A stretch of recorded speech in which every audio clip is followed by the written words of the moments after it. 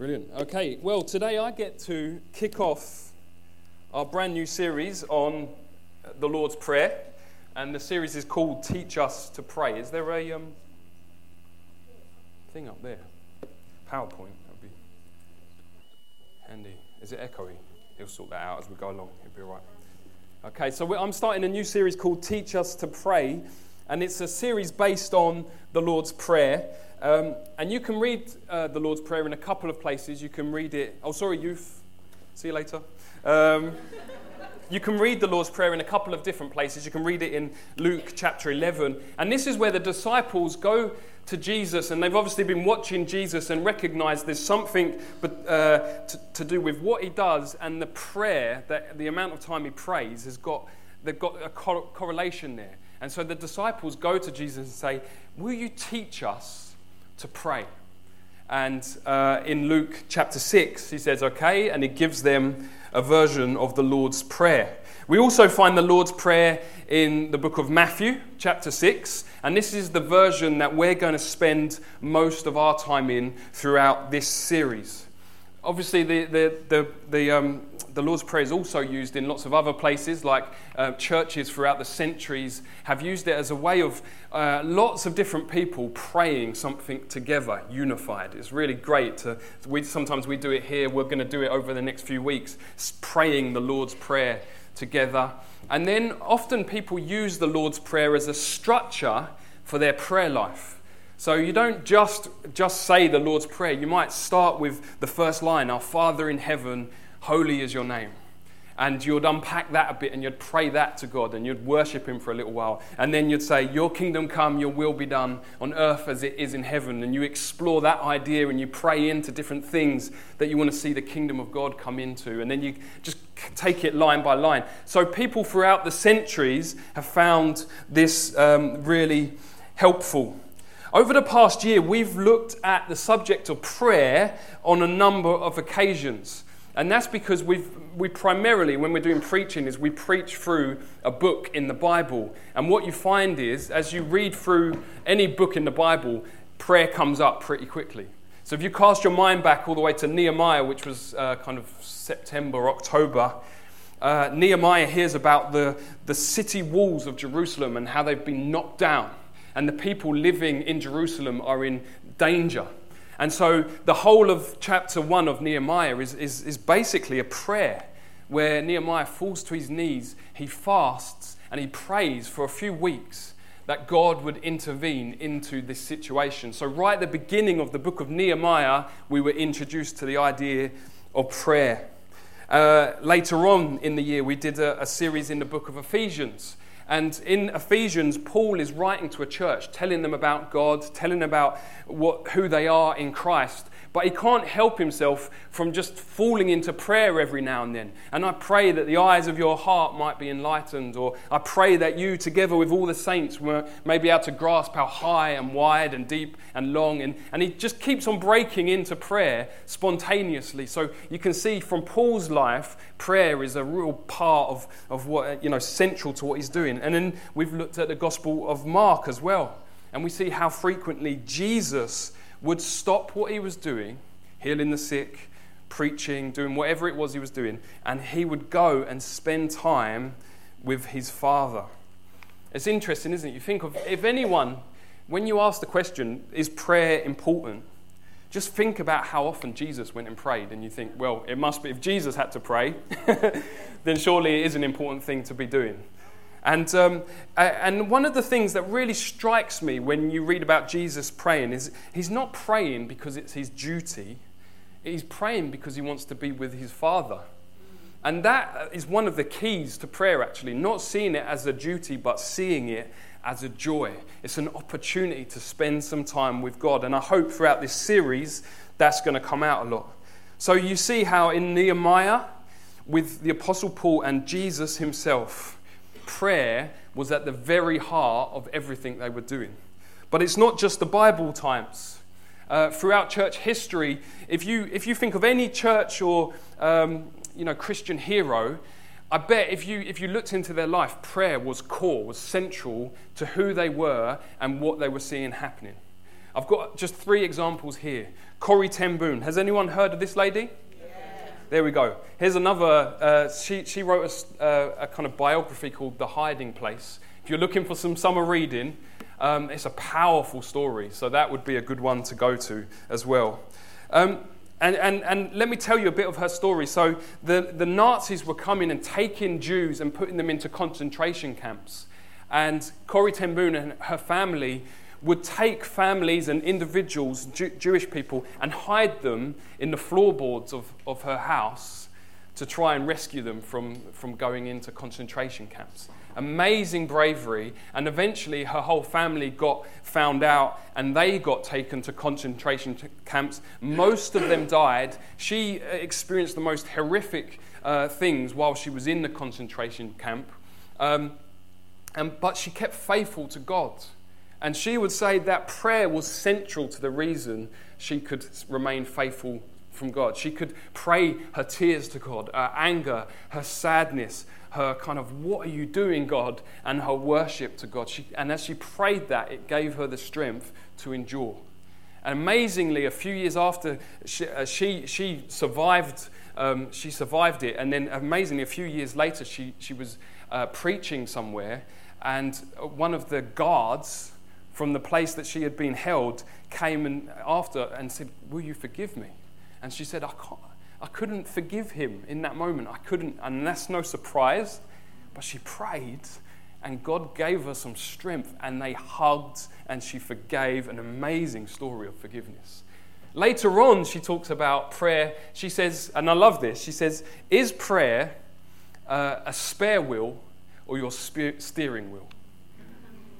She said so many people, they treat as their spare wheel. So it's like, oh, things have blown up.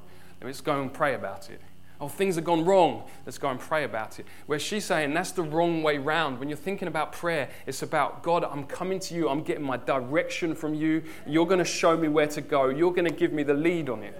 Okay? And sometimes it does blow up and you have to pray in those situations. But she's saying the point of prayer is to be led into the presence of God and to know his will. So she's an inspiration, isn't she? Think about Billy Graham, who over his lifetime saw many hundreds and thousands of people make some kind of commitment to Jesus. And an incredible guy, and spoke to presidents and spoke to world leaders and really taught people about Jesus in the midst of, power and speaking it to very powerful people. And you can bet that he was a prayer. He would talk about it a lot in his biography. He would talk about it a lot. But someone near the end of his life said to Billy Graham, if you could do your time again, what would you do differently? And his answer was, I'd pray more. I'd pray more. Billy Graham. So there's a good challenge there. Closer to home, there were Reverend Les Isaacs. So he started off street pastors. We've got some members of the street pastors that go out into the whole of London and in the middle of the night and help people that may be a bit worse for wears, make sure they get home safely, give them an opportunity to get prayed for and to hear the gospel. He would say that there is no point in doing any of that unless we're praying. Where's his quote? I've lost it. Yeah, prayer is the unseen, listen to this, prayer is the unseen key to the success of every ministry in the church. Every ministry. If we're not praying, there's not much point. It's the key to it. So for men and women in the Bible and for heroes of the Christian faith, prayer has always played a pivotal and essential part of their ministry. Beth Moore puts it like this. She says, there are parts of our calling. Every single one of you has a calling from God. There are parts of our calling, works of the Holy Spirit and defeats of darkness that will come no other way than through furious, fervent, faith-filled, unceasing prayer. And there's a challenge. How much of our prayer looks like that? But man, imagine if it was. There's a problem. And the problem is, it seems to me that there's a disconnect between our understanding of the significance of prayer and our ability or willingness to actually pray. So we know that prayer is important, every Christian would say, yeah, prayer is an important part of being a Christian. Yet for many of us, days go by, weeks go by, years go by, and you think, I haven't prayed very much. There's a disconnect going on. I know this isn't true of everyone. There are a number of prayer warriors in our church who know what it is to get on their faces before God and seek him out for what he's got for them. I've asked Pete King to preach in a couple of weeks' time, and the reason I've done that is because over many years I have seen how pivotal prayer is in his life. I used to live with him, and it was a big part of his life then. I've watched him and I know him well, and every day he's seeking God. And so I'm like, Pete, will you preach for us? Will you teach us a little bit about prayer? And I'm sure and I know there are many other people in the church that have got incredibly rich prayer lives and nobody even knows about it. I had the pleasure of spending a year with Pete, so I got to see it. But for many people, you're doing it and no one looks except your Father who is in heaven. But I also know that many of us find it a real struggle. It is something we feel like we should be doing more of, and we know it's really important, but most of the time, urgent things take its place. So we get bored of praying, and so we don't pray. Or we don't see the answers to our prayers very quickly, and so we don't pray. Or the answers we get are not the answers we want, and so we don't pray. Or we get tired, and so we don't pray. That's what Jesus said. The spirit is willing, but the flesh is weak. That was talking about the disciples' inability to stand with him in prayer. Maybe for you think prayer comes naturally for other people, but it doesn't come naturally for you. It's like some people are naturally athletic, and so they would love to go for a run, but I'm not naturally athletic, so I'm not going to run. Or that person's naturally great at cooking. They just know what flavors to put with what flavors. I'm not like that, so I'm not going to cook. That person just loves praying. They love spending their time seeking God. I'm just not wired that way, and so I'm not going to pray. That's the attitude that some of us have. We can think of 101 excuses not to pray, I bet. And yet we know prayer is vitally important. The disciples knew that prayer was important, but they found it really tough. Just think of that. The Apostle Peter, who wrote the books of the Bible, Jesus' right-hand man, found prayer tough. So what did he do? He asked Jesus to teach him how to pray. And so in this summer series, we're going to get to kind of participate in the school of prayer alongside the disciples. If you know that prayer is important, but you find it tough, this is the place to be, because we're going to learn from the Master himself, Jesus Christ. Well, the way we're going to do it is we're going to unpack, after this week, we're going to unpack the prayer line by line. Different people are going to take one line and explain what it means, and it will make the whole prayer burst open to you, I'm sure. And hopefully it will enable you to get a deeper, richer, more enjoyable. I'm actually praying for this, that by the end of this, we will enjoy praying more than we did before we started it. Amen?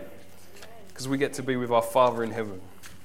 Okay, right, so let's get cracking. In Matthew, you could turn to Matthew chapter 6 if you've got your Bibles. In Matthew, Jesus starts his lesson on how to pray by telling us how not to pray.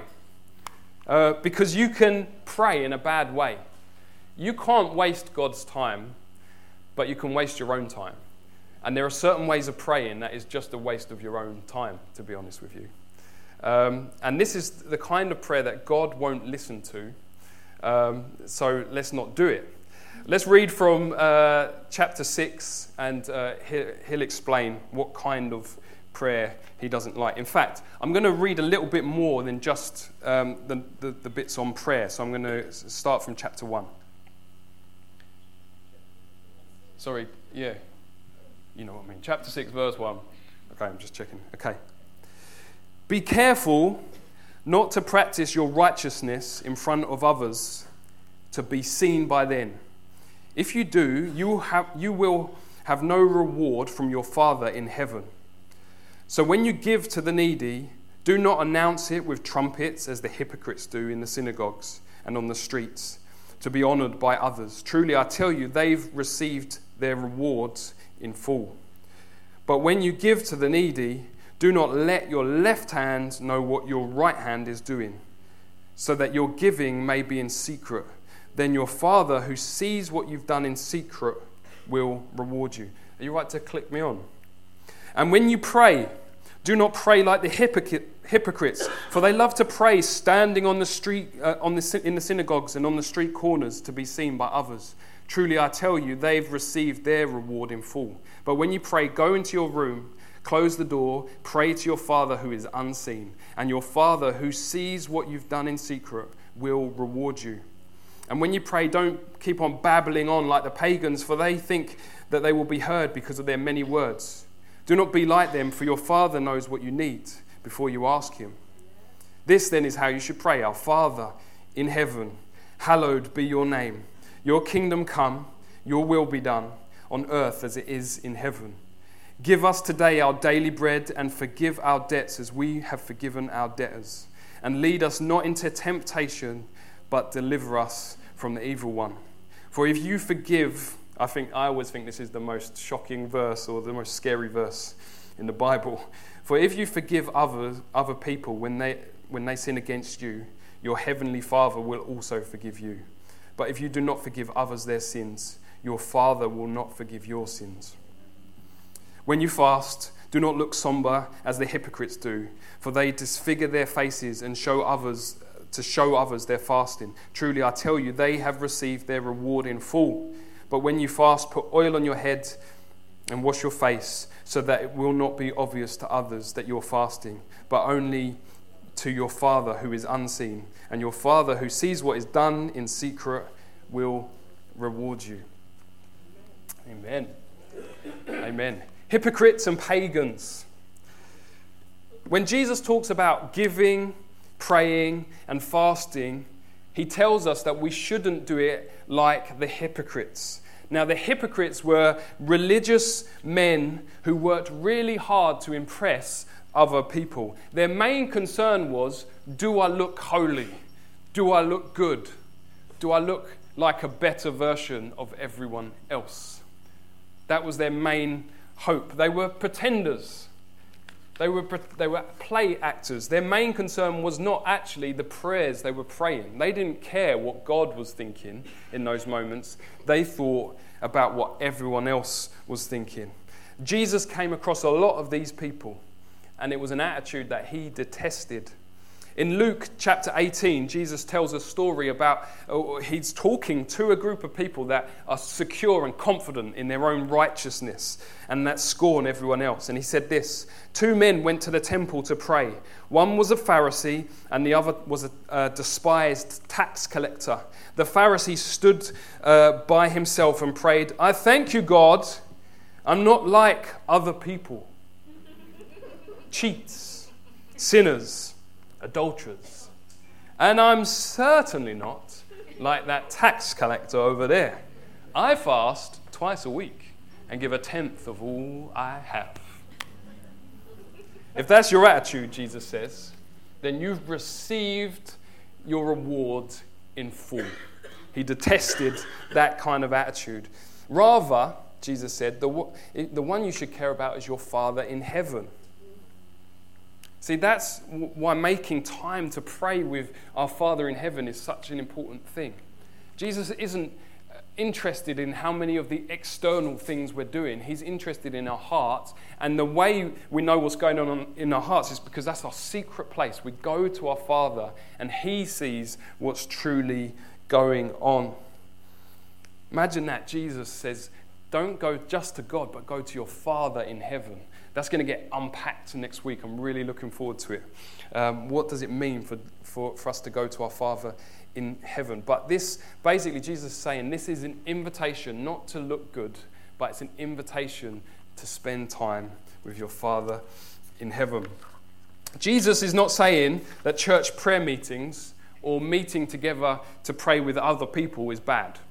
Okay, Jesus spent lots of time praying with other people. The early church spent a lot of time praying as a church for God to break in, for the Holy Spirit to move powerfully. So that's definitely not what he's saying. Here's the key. When we're praying, we are not coming to pray to impress one another. We're coming to pray to seek the face of our Father in heaven. I saw John Harris. Where's John Harris? John, can you just explain what you do on I've thrown you in this completely. Could you just explain what you do on a Saturday? Yeah, go on. You can come up.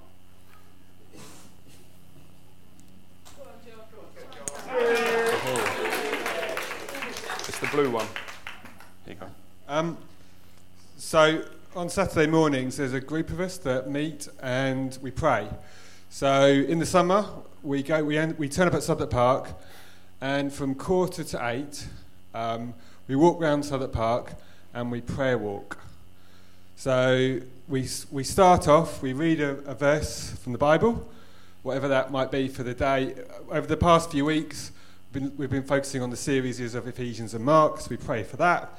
It starts us off. We start praying about God's glory, God's magnificence, how good he is. That spurs us on. After that, we'll go on to pray for things that are on our hearts. Our kids, the youth.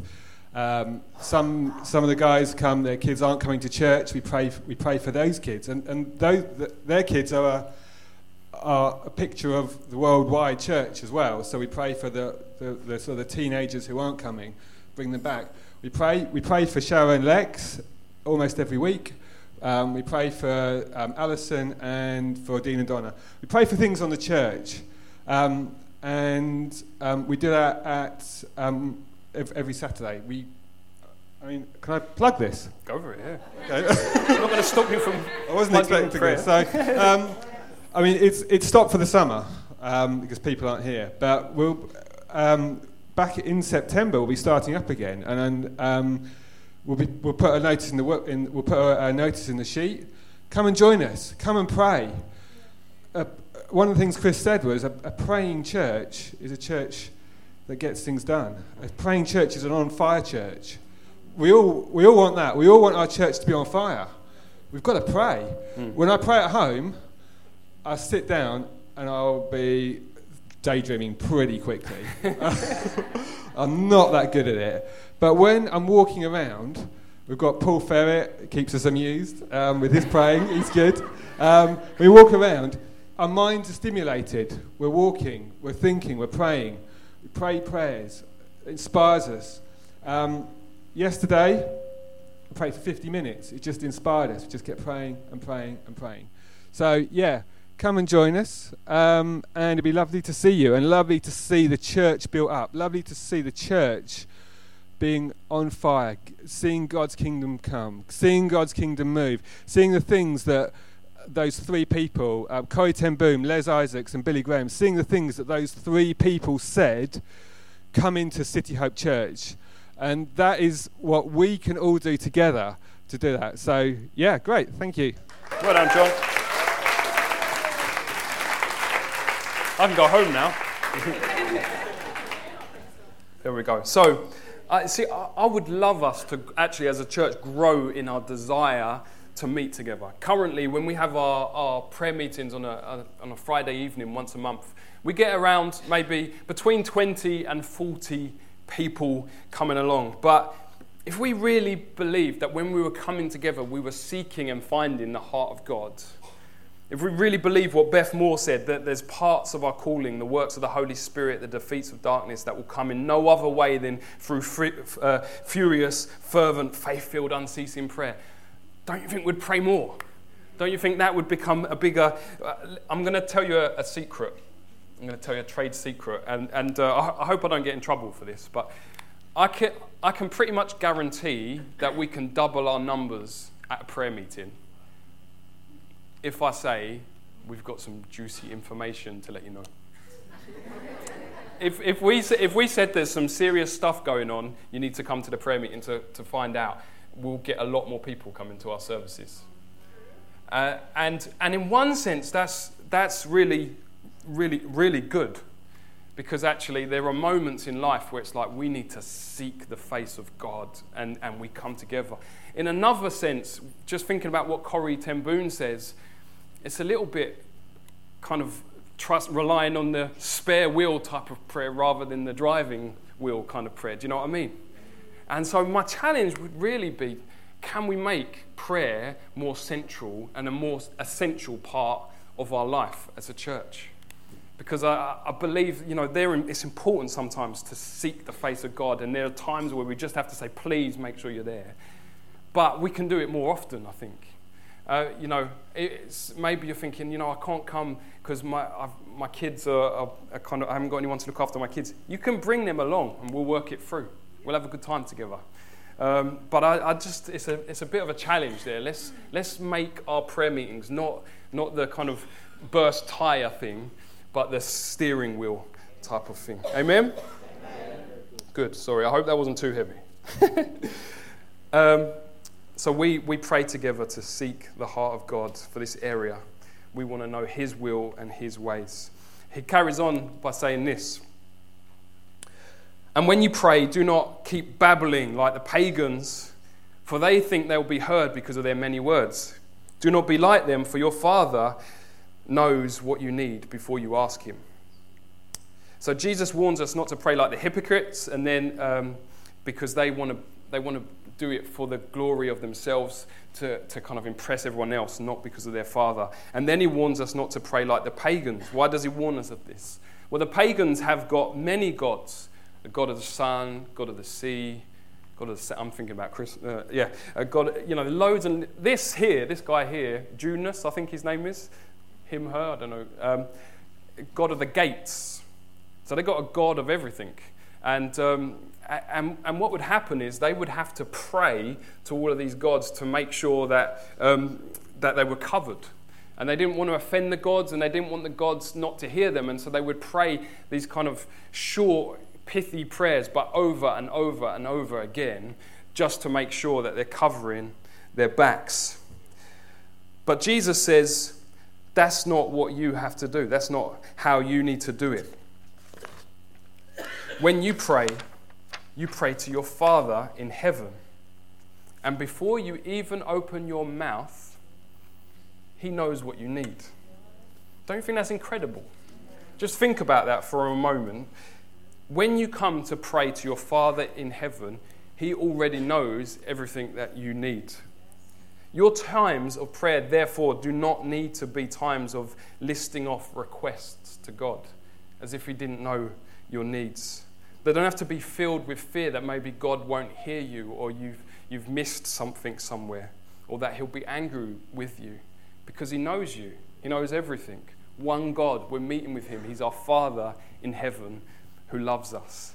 What an amazing kind of difference it is to have that security of knowing who our Father in heaven is.